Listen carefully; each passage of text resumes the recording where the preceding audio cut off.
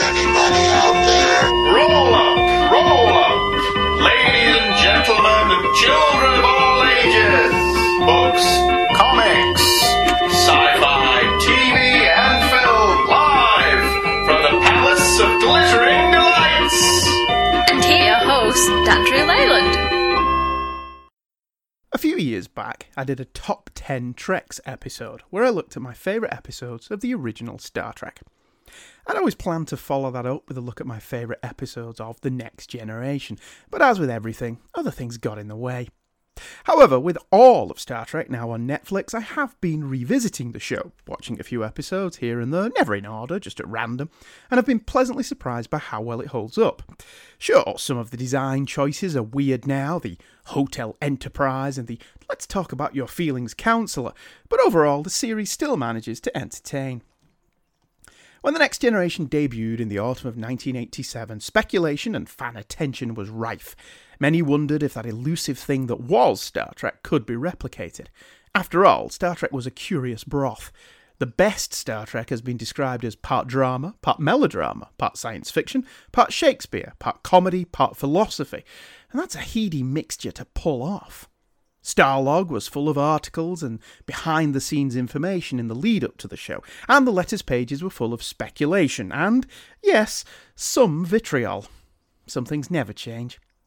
Unlike the original, this show would be made for syndication, meaning no network interference, although the producers never really took advantage of this creative freedom, remaining relatively staid throughout the series' run, with the exception of one episode, Conspiracy, which really embraced the ability to do horror.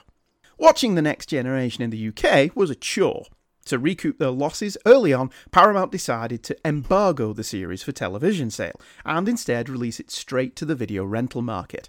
Once a month, 2 episodes, sandwiched together to make a fake movie, were released, to increasingly dwindling returns, as video shops refused to take up room with a syndicated television show where they could make far more money with this month's big-budget blockbuster. As such, after a few releases, it became increasingly difficult to see the show, meaning we had to resort to more nefarious means. 2 episodes, Home Soil and Too Short a Season, were deemed too awful to even get a legitimate release, and we didn't see those episodes until the BBC were finally allowed to screen the series from 1990 onwards.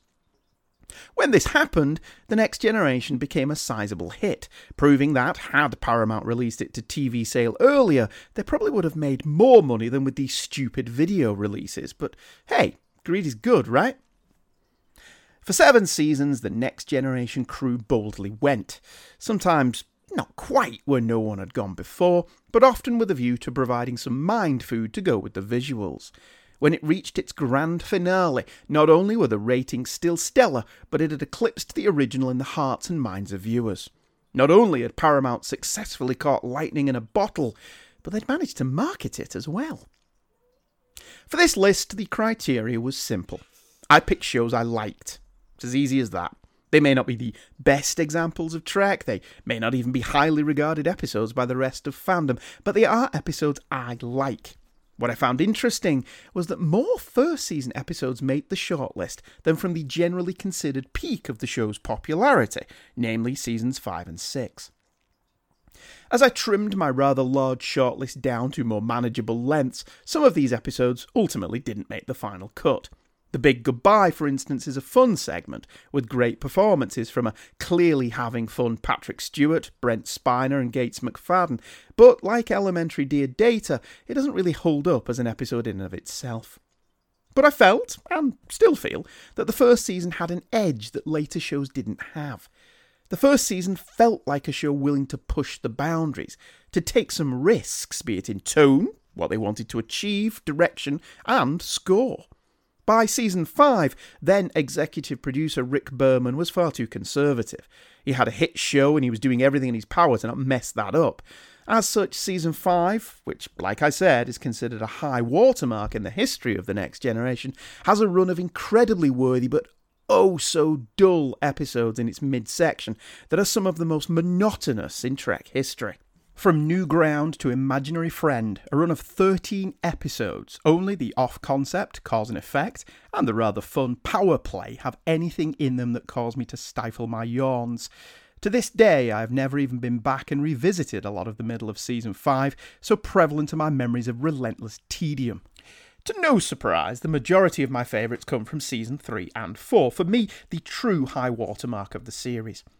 For these 2 seasons, the viewer could rely on, at the very least, being entertained every week, as opposed to being infuriated at the irregular quality control, Seasons 1, 2 and 7, or risking passing out due to boredom, Seasons 5 and 6. In contrast to the early and later years, there are only 3 outright stinkers in Season 3.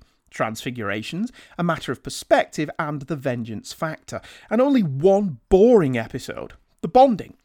Season 4 has an even better batting average with only 2 demonstrably bad episodes, Night Terrors and The Loss, and only 1 truly silly one, Galaxy's Child, which played more like a Space 1999 than Star Trek, although it can be enjoyed, at least on that level. The remaining seasons are as mixed a bag as ever erred on a Trek series, scaling the highest highs, Lower Decks, Timescape, Chain of Command and Darmok, and plumbing the lowest lows, Sub Rosa, Man of the People, Aquiel and Masks. After getting to the end of the list, you will also notice something odd. The Best of Both Worlds and Q Who are nowhere to be seen. Now, this isn't me being all iconoclastic or hipster quirky, they are great episodes, arguably the 2 best episodes in the run of the series. But that's the problem. You all know they're the best. I know they're the best. Even people have very little knowledge of the next generation, but our fans of genre TV know these 2 episodes are the best. So why not give that space to other, equally deserving episodes that may not get a shout out as often as they should? With all that preamble out of the way, here then are my 10-ish favourite episodes of the next generation.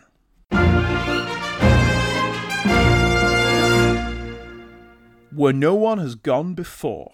When an arrogant and narcissistic Starfleet engineer conducts experiments on the Enterprise's warp engines, the crew find themselves millions of light years from home.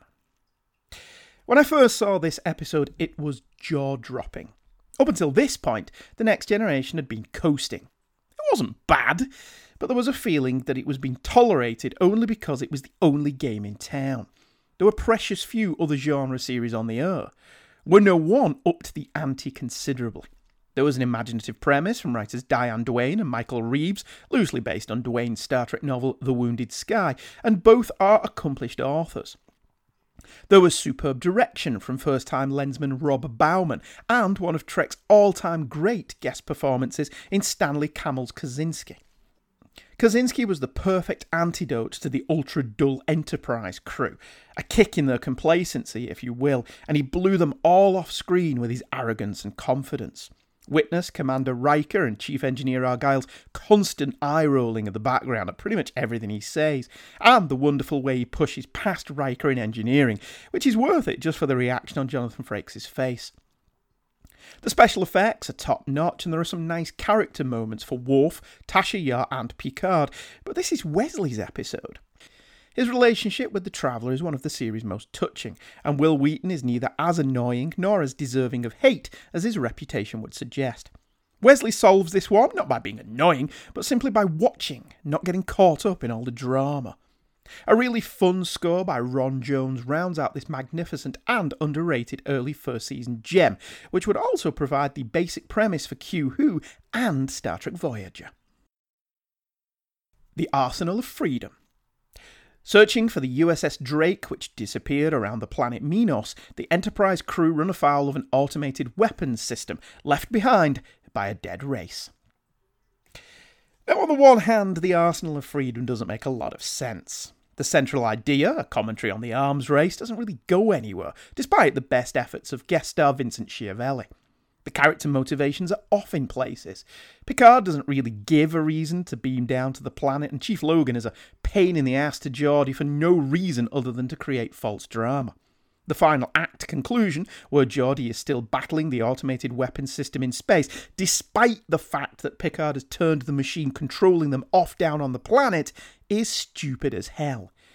However, despite these moments, The Arsenal of Freedom is an absolutely great episode because of how everyone gets a moment to shine. Well, except poor Wesley, who's not even in the episode.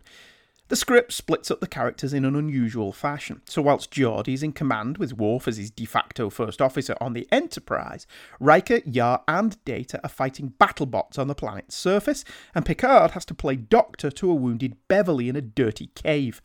It works wonderfully. The dialogue is funny, with Riker's line about being in command of the good ship Lollipop being a standout.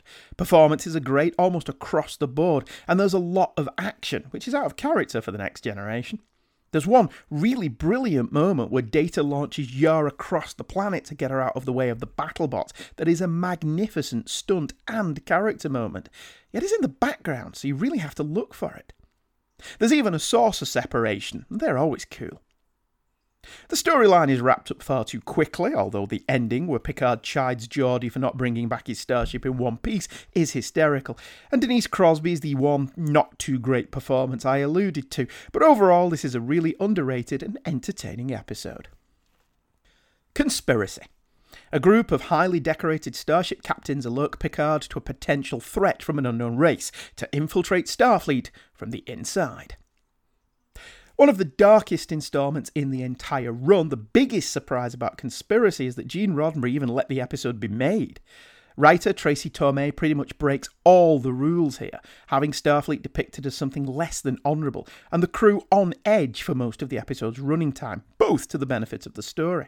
Boasting some pretty good cinematography, the story ramps up the paranoia as it progresses, with even Picard, and by extension the viewer, feeling uneasy and unsure of his next move. This feeling of foreboding continues throughout, and is aided immeasurably by the scene where octogenarian Admiral Quinn kicks the crap out of Riker, Geordi and Worf before being laid out by Dr. Crusher, of all people. Crusher discovers that an alien parasite has attacked the Admiral and a few others in Starfleet, and is leading a coup from within for reasons never really fully explained. The final scenes, where we think Riker has also been taken over, work marvellously, because by this point we are genuinely on board with how daring this story is being. If there's a complaint, it's that the script is again wrapped up too quickly, but at least here there's a lingering feeling of unease due to the distress signals sent out by the aliens, a plot thread conveniently ignored for the rest of the series' run. The ending, in which Picard and Riker phaser off Commander Remmick's head and then his chest explodes outward, thanks to the mother alien living inside him, is the most graphic the series ever got, and one of only a handful of times the show used its syndicated nature to push the boundaries. Sure, I wouldn't want Star Trek to be like this every week, but doing it just this once really was very effective. The episode also benefits from a little internal continuity. Remmick and Quinn appeared in a previous story setting this story up. The early days did try to link stories together, but each time they were blocked by Roddenberry, who wanted each segment to stand alone. At least he let this script through and didn't nix it or water it down. There are a few niggles, such as why didn't Quinn's little parasite thingy crawl out of his mouth when he was stunned like everyone else's did, and the purse strings show in places. A debate can also be had if the ending is pure Star Trek, but overall this is so different as to warrant a mention, and it's an episode I can put on whenever and thoroughly enjoy. Peak performance. A wargame simulation turns deadly when the Ferengi show up and manage to disable the Enterprise. I love this episode. Like The Arsenal of Freedom, it's a show that makes good use of its ensemble cast, giving everybody a moment or two, while still having room for yet another outstanding Trek guest spot, this time from Roy Brocksmith as the pompous Kolrami. There's nice continuity with Q Who, as the reason for the war games is said to be Starfleet's uncertainty regarding the Borg, and the script is nicely paced, with a third act surprise, the appearance of the Ferengi, that works well. One of those rare episodes that actually shows the Enterprise crew being the best, rather than just telling us that they are. If there's a negative, it's that once again Wesley saves the day, but he does it in a very Kirk-esque Kobayashi Maru manner, so it's hard to feel too bad about it. A hugely enjoyable, yet oft-ignored segment. Who watches? The Watchers. A Starfleet observation post suffers a malfunction, revealing itself to the Proto-Vulcans who live on Mintarkan 3.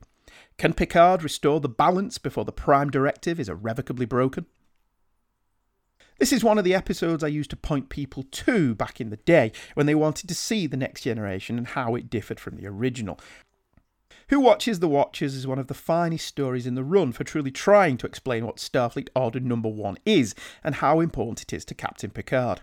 As a rule, the Prime Directive was this wishy-washy set of values about how interfering in other cultures was bad, but for Captain Kirk it was usually an excuse to ignore it and act anyway, and for Captain Picard it was normally an excuse to just not get involved. Here, Picard has no choice but to get involved, and his loyalty and belief in the cause is well handled. It's in this episode that Picard's journey to becoming a far more complex character than Kirk really began. In addition to the thought-provoking story, there's yet another great Trek guest starring role from Ray Wise, some really nice location filming, which is a welcome change from pootling around on the ship, and the script does an excellent job of not being too patronising when talking about a culture that still believes in gods and faith. Picard is far more concerned with not being perceived to be a god himself than trying to convince this backwater civilization how daft they all are. This episode also contains one of the Next Generation's all-time great scenes. Picard beams up the tribe's leader, Nuria, to show her the ship, and that there's nothing godlike about him.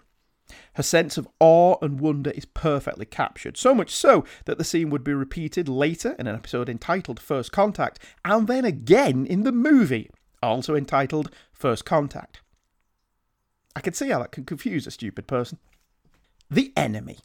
Stranded in a hostile environment, an injured Geordi LaForge and a lone surviving Romulan must work together to survive. Now I know what you're thinking, and you're right. Not that old chestnut, you're thinking. Well, yes, the adversaries must work together to survive plot is as old as Betty White, but in this episode this is but one plot line in a carefully juggled 3-plot episode. Plot A is indeed Geordi and a Romulan commander, Bakra, stranded on a planet of mud, wind and rain, but plot B and C complement it and each other so well that the viewer almost forgets we've seen all this before. Plot B, Picard engaging in a potentially deadly game of brinksmanship with a Romulan warbird, and Plot C, Worf's refusal to allow a blood transfusion for a dying Romulan, are stirring stuff.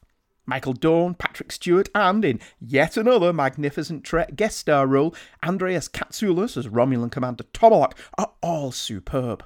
Worf is at his stoic, stubborn best. Picard bluffs, charms and commands admirably, and Tomalak is both smarmy and aggressive in equal measure. Director David Carson makes the planet-bound set of Galland and Kol look better than it ever had before, or would again, and the story by David Kemper and Michael Piller is one of the strongest Romulan stories ever made. This is The Next Generation at its very best. The Defector. A Romulan defector crosses the neutral zone to warn the Enterprise of a Romulan incursion into Federation space.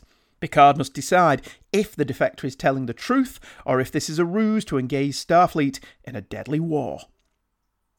A semi-sequel to The Enemy, The Defector boasts a wonderful script by Ronald D. Moore that sets up and pays everything off within its tight 45-minute running time. James Sloyan is magnificent as the Romulan defector of the title, Admiral Jarok, and his dilemma, avoiding a war for the sake of his children at the cost of his career and indeed his life, is compelling drama. Notable mentions again for Patrick Stewart, who was really on his game during Season 3, and Brent Spiner as Data, whose studies into humanity via Henry V really plays into the script in wonderful ways. Ron Jones provides another excellent score.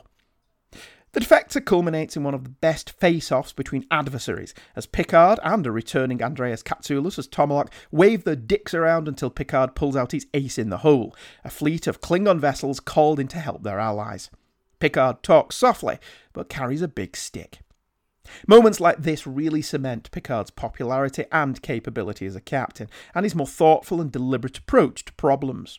Nothing is left to chance here, as Picard weighs his options and finally comes up with a solution that leads to a stalemate that avoids war. Another standout episode that Ron Moore would apparently like so much that he reworked the basic plot into an episode of Battlestar Galactica. Yesterday's Enterprise. The Enterprise from the past journeys through a wormhole and disrupts time, leading to the Enterprise from the present to have to put the timeline back on its proper course. But at what cost? It was a mishmash script pulled together by numerous writers in a haze of a Thanksgiving Day writing session. It was based on 2 original ideas for scripts, and it gave no concessions to its audience as to what was going on. It was expensive, with lots of new effect shots, costume alterations and set dressings. It could have all gone disastrously wrong, but like the Enterprise C from the Temporal Rift, what emerged was arguably the next generation's finest hour. It's a complex script covering time warps, temporal shifts, alternative universes, and different versions of the characters we know and love, and yet it manages to blend this hodgepodge all together with aplomb. Picard is far more no-nonsense, taking no guff from anyone, and letting everyone know who's in command. Commander Riker is poorly served, coming across as quite mealy-mouthed and having a rather adversarial relationship with his captain. Wesley comes across best, being a super competent officer in the alternative timeline, but we do miss Worf. The Klingon still gets a great scene at the top of the episode, and his absence is made up for with excellent guest turns by Chris McDonnell as First Officer of the Enterprise C, Castile, and especially Tricia O'Neill as Captain Rachel Garrett, who does great work with minimal screen time. The side is let down slightly by Denise Crosby as Yar, still as dull as ever, and giving her a better death doesn't change the fact that she was a mediocre performer who rarely gives her lines any emotional impact. Seeing her here just reminded me how much I don't miss her. My only other minor niggle is that the movie-era uniforms don't look as good without the turtlenecks and belts. Who made that decision? But that aside, this episode ensures that history will never forget the name Enterprise. The Mind's Eye. Geordi is kidnapped and his visor modified by the Romulans, turning him into a sleeper agent with one goal: kill an important Klingon governor with a view to tearing the Federation-Klingon alliance asunder. A massively underrated and unsettling episode which takes the Next Generation's everyman, Geordi LaForge, and turns him into an implacable killing machine. Sure, he's no Terminator, but LeVar Burton has a nice line and impassive facial expressions when committing his nefarious deeds. This is truly a gem in the canon, and one which I rarely see getting much in the way of recognition, which is a shame. It's tense, well written, well performed, and the script escalates nicely with a fourth act plot reveal that really works. Data's figuring out of the mystery, always a weak point in stories like this, is exceptional.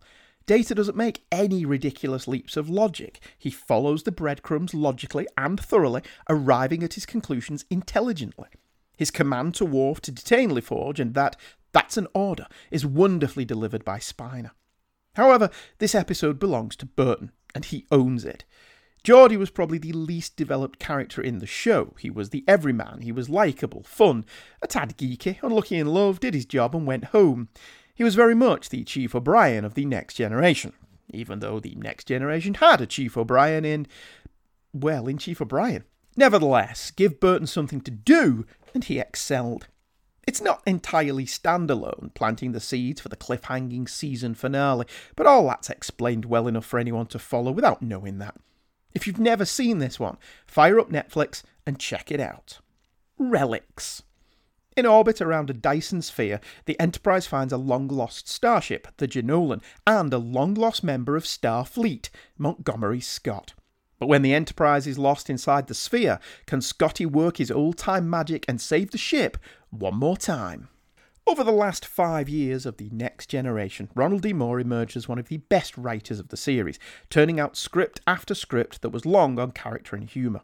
Those traits serve Moore well here, in a script ostensibly about still having something to contribute even in your advanced years. There is some exemplary character work, with Scotty, a returning James Doohan, Picard and Geordi, but Moore throws in some pretty cool science fiction with the Dyson Sphere. If there is a criticism of this episode, it's that not enough is made of this. Still, the emotional impact of the script is undeniable, with Doohan rising to the occasion and delivering his best performance as Scotty in years. The scene where he visits the bridge of the original Enterprise is both touching and incredibly effective as a technical achievement. Kudos also to Ensign Rhaegar, one of a number of appearances by Space Above and Beyond's Lanai Chapman, who manages to pilot the clunky and unwieldy Enterprise D like it's the Millennium Falcon, allowing it to escape the Dyson Sphere before explosion. The episode has a massive plot hole at the end. How does the Enterprise beam Scotty and Geordi back from the Jenolan when its shields are up? But overall, this is a far better homage to the original Star Trek than the misfire that was Spock's appearance, Unification, and it runs rings around the first Next Generation feature film. Parallels. Worf returns from a back-left competition via a quantum fissure, leading him to quantum leap between realities. Can Data find a way for Worf to leap home? Normally, writer Brannon Braga's surreal flights of fancy leave me cold. One of the reasons I suspect I disliked Voyager as much as I did, where he was the head writer. But for whatever reason, this episode, despite containing copious amounts of inane technobabble, really works. I suspect that it's because Worf is as bemused as the audience as he leaps from universe to universe, where the changes run the gamut from the subtle, Data has blue eyes, to the obvious, Worf is married to Troi and Picard is dead. Michael Dorn maintains a sceptical detachment from the proceedings, taking it all in stride and not even taking advantage of his impromptu marriage to the busty Betazed to show off his Klingon ridges. The stakes increase when Worf arrives in a universe where Picard was killed by the Borg and Riker is now captain, and he is first officer. Data manages to figure it all out, as usual, and it's here Brent Spiner earns his pay, delivering paragraph after paragraph of what, under normal circumstances, would be interminable dialogue about the quantum fissure, but, such is Spiner's talent, he makes it work. The script makes the same mistakes as Ant-Man and the Wasp by thinking that by adding the word quantum before everything it can make it sound sciencey, but the many enterprises at the end is absolutely stunning, especially the reality where the Borg won. There are a lot of subtle changes made as well, such as a Cardassian on the bridge and the return of Will Wheaton, with no mention made of what he's been up to. Sadly, there's also one great missed opportunity. When the Enterprise is attacked by a Bajoran ship, how cool would it have been to have it be captained by Kira Nerys? Braga also minds the humour and drama of the situation wonderfully, with a few genuinely hilarious moments, a touching one, Captain Riker talking to a, from his point of view, long-dead Picard, and one troubling one, the Borgified Enterprise refusing to go back to their reality. All told, an excellent mid-7th season return to form. The Pegasus. Admiral Pressman, Riker's old CO, boards the Enterprise with orders to retrieve the USS Pegasus, a long-thought lost starship. However, both Riker and Pressman are hiding something about the Pegasus, and whatever it is, it's attracted the attention of the Romulans. For the second week in a row, Season 7 of The Next Generation gets its groove back with another solid entry about honour and duty. I have to be honest, Will Riker wasn't a favourite character of mine, coming across as a sycophant with Picard and a bastard to any crew members that he wasn't sleeping with or who weren't his friends. Still, Jonathan Frakes rises to the occasion here, portraying a troubled and conflicted Riker whose youthful indiscretions are returning to haunt him, and it gives him a deeper and more interesting character to portray. His conflict with Picard are the highlight of the show, with Frakes going toe-to-toe with Patrick Stewart, and more than holding his own. The episode is enlivened by yet another great Trek guest star performance from Terry O'Quinn, who walks the fine line between portraying Pressman as yet another mad Starfleet admiral and also a man of conviction. There are moments in this episode where I actually agreed with Pressman's point of view. It is dumb that Starfleet doesn't have a cloaking device. It is stupid to assume that Starfleet intelligence doesn't have contingencies. And it's even dumber of Starfleet to agree to not have cloaking technology when everybody else does. The Pegasus having a phasing capability and a cloak is pushing things a bit, but it does tie in with Romulan experiments from an earlier episode, and it does allow for some great effect sequences. The episode is also incredibly funny in places, with Captain Picard Day being a comedic highlight from the show's 7-year run. Overall, though, this is an episode about consequences, and when one's loyalty to people trump one's loyalties to duty, and the only misstep is never following up on Pressman and Riker and how it affected their standing. If nothing else, this may explain why it took Riker nearly another decade to get his own captaincy. Thine Own Self. An amnesiac Data wanders into a small town on the pre-industrial planet of Barkon 4, carrying a container of radioactive metals with him. Quickly befriending a widowed father and his daughter, Gia, Data is suddenly the prime suspect when the townies start falling ill. Can Data escape the witch hunt long enough to find a cure? Another time-worn tale of Trekkian bigotry and ignorance as Ronald D. Moore mines old Hammer movies for this take on Frankenstein on a far-off planet. Moore acknowledges the influences, which he attributes to an end-of-series malaise that all the writers were feeling, right down to Data wandering into a village, befriending a young girl and being chased by an angry mob. That said, I really love this episode, an unabashed showcase for Brent Spiner, but featuring a number of strong guest turns, primarily from Monica and Rachel's custodian, Michael G. Haggerty, the Waltons' Ronnie Claire Edwards, and Kimberly Cullum as Gia. Sure, the character gets amnesia trope was old in the 1970s, and one would hope Trek would never stoop so low, but if they were going to do it, then, as with the similarly silly Rascals, at least they did it well. Data's evolution from not knowing who the hell he is to the scientist we all know and love is well done by Spiner, and his banter with Edwards as know-it-all Dr. Talor is a joy to behold. To her credit, she is willing to have her eyes opened by Data and his superior scientific acumen, and even sides with the android when it's clear he's only trying to help. Haggerty's role is less auspicious. He's basically there to be the heavy who organise the pitchfork-carrying lynch mob, but he does it well, even if he doesn't get any comeuppance at the end.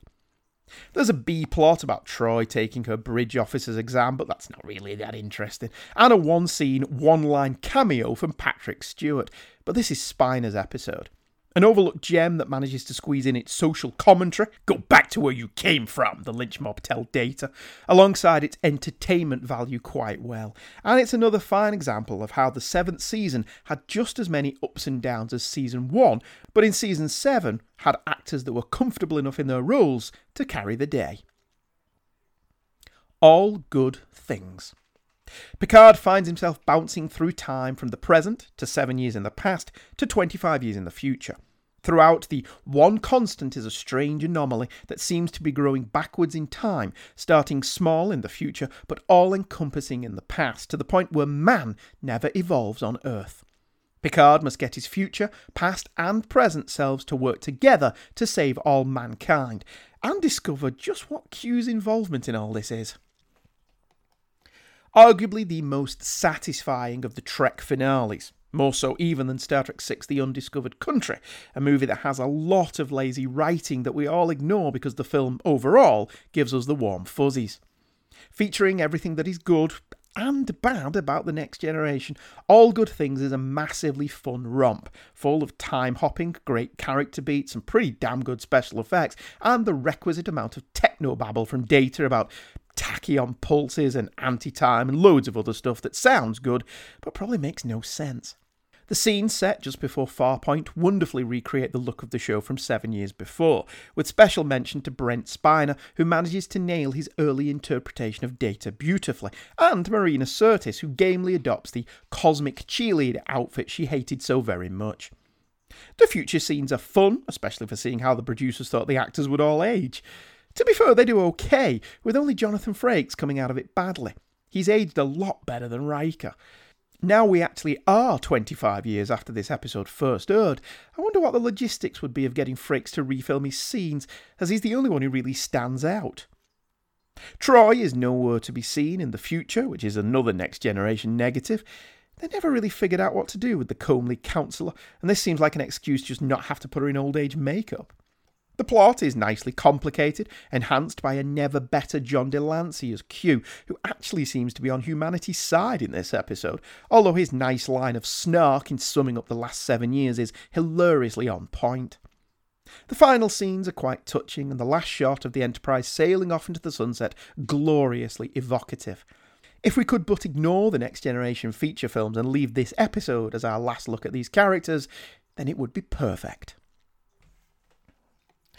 Now, as the more astute amongst you will note, there were far more than 10 episodes here. My long list had about 20, and I managed to whittle down, but even then, coming in at just 10 was difficult, even leaving out the classics like The Best of Both Worlds, Q-Who, and Darmok.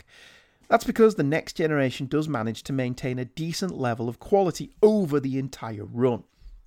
It's much easier to do a top 10 for the original series because there's significantly less episodes, and, if we're being brutally honest, most of Season 3 can be left off the table as it's pretty shit overall. The Next Generation didn't have a truly awful season, although the aforementioned run of 13 dull shows in Season 5 came close, and its better episodes were some of the finest ever made under the Trek name. It's fair to say the Next Generation surpassed the original in critical acclaim and commercial acceptance, as well as overall quality. Sadly, the Next Generation didn't fare as well on the big screen as the original cast. Of the 4 next-gen movies, only one of them, First Contact, is objectively good, with the others all being of variable quality. I have a soft spot for Insurrection, as it's the one that feels most like the TV show, but as a big-screen movie, it's a bit of a mess. Generations is a massive letdown, although it looks fantastic, and the less said about Nemesis, the better. But when the Next Generation really worked, it soared. Star Trek is about the future, about looking forward. It's not about dwelling in the past, living by old values. It's about embracing change, acceptance and growth. It's about unity, exploration. The Next Generation embraced those themes more firmly than ever before, and more successfully than any Trek since. They truly took us where we'd never gone before.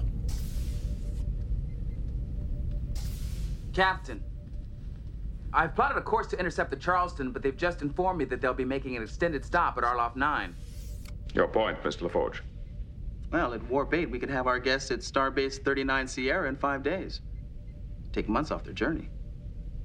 But they'll benefit from the extended time it'll allow them to acclimate before returning to Earth. It's a pity we can't take them there ourselves. Having them on board is like a visit from the past. That would take us in the wrong direction. Our mission is to go forward. And it's just begun. Set velocity. Warp 6, Mr. LaForge. Aye, sir. Warp 6. There's still much to do. Still so much to learn. Miss LaForge, engage.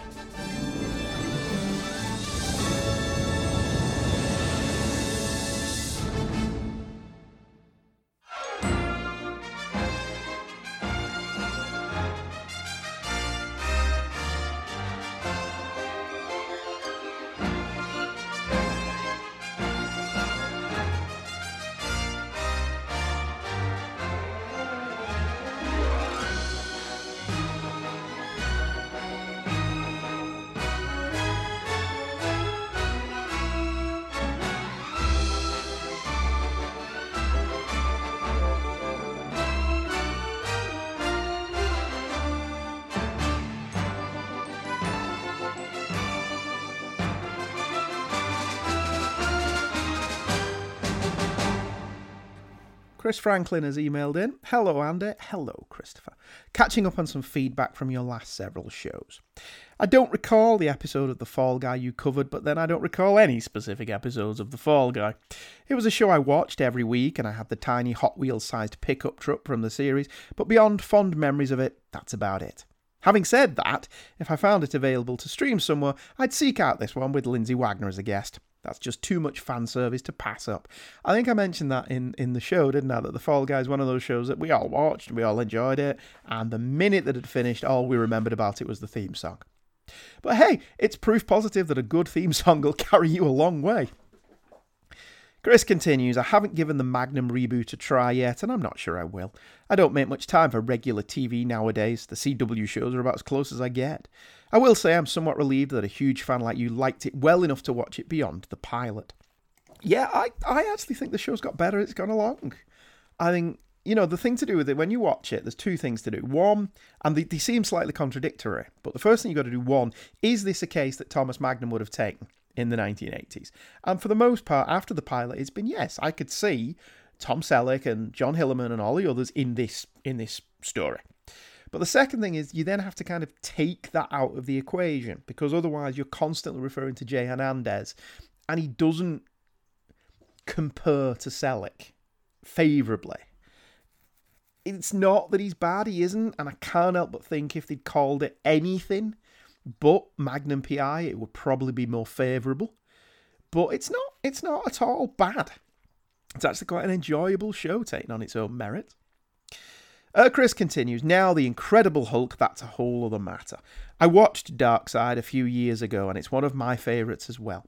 Anytime the show broke formula was welcome.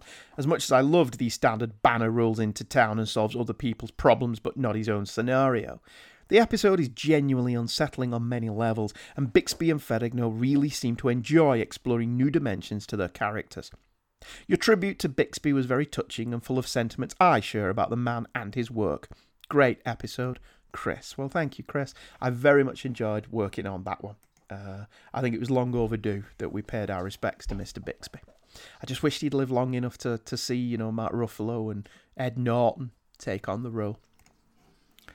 Another email tonight is from Reagan Jew, I think. The email's not very clear, and he just signs off as Reagan. In Sunnyvale, California. If only that was Sunnydale. That'd be awesome, wouldn't it? Hi, Andrew. Hi, Reagan. I am a huge fan of your podcast shows. Reagan, you're a friend. You're a listener. I don't have fans. I'm not that important. I first discovered you when I was looking for a podcast on the Fantastic Four. The FF has always been my favourite book, and the first comic book I ever got, FF 176. I'm at episode 210 whilst listening to the current episodes as they come out. I'm looking forward to the Burn Run. This is what I grew up reading and is my benchmark for good storytelling and art. By listening to the Fantasticast, I heard trailers for Hey Kids Comics. I'm close to catching him on that show now, only to discover that it is published less frequently, because Michael is a grown adult now. My favourite shows so far have been the ones where you guys were on vacation in Florida visiting the theme parks. Maybe you guys can do future specials on your other vacations. Well, we do have a family holiday coming up, as I record this, for my daughter's birthday. I don't know what Angela would think about us taking time out to record something, but you never know. See what happens. It wasn't until I heard a recent Fantasticast email that you said you also had a solo podcast without Michael. I played back the audio so many times because I couldn't quite figure out what you were saying. At first I thought it was Policy Glit and Delights. I kept doing Google and Bing searches on variations with your name and Policy Glit and Delights until I finally found a result that made sense. The Palace of Glittering Delights. It is a thoughtful and well-written show. I like all of the shows you were on, even as a guest. There was a Star Wars story podcast where you talk of going through the airport and getting stuck with security. Yeah, that was Scott Riffin's My Star Wars Story, still one of my favourite things I've ever done. Just goofing off about Star Wars.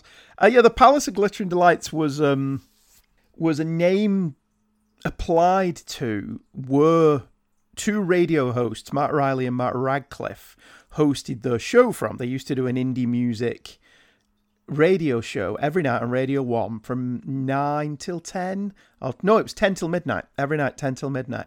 And they would say live from the Palace of Glittering Delights in Manchester.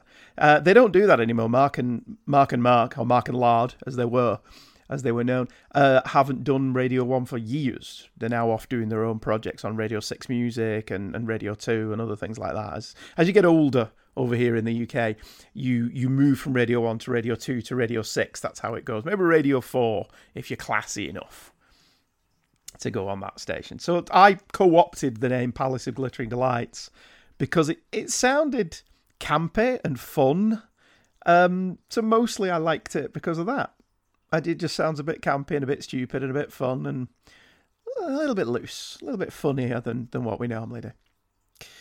I think I like hearing your views so much because we are about the same age and have similar interests in pop culture. Rockford Files, Veronica Mars, The Fall Guy, Magnum P.I., comic books, Star Wars, etc.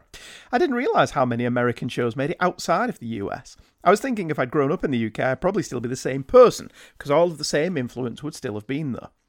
I've also discovered a couple more podcasts you appear on. They are Firefly and Deep Space Nine podcasts that I have yet to listen to. I didn't care for those shows when they aired, but I will listen to those shows and maybe my view will change.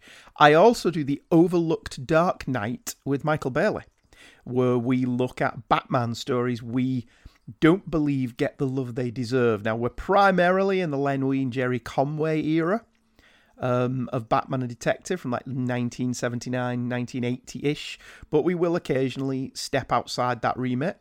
We do a companion show to that under the same banner where we look at the Batman animated series comics because they are genuinely underrated as brilliant Batman stories.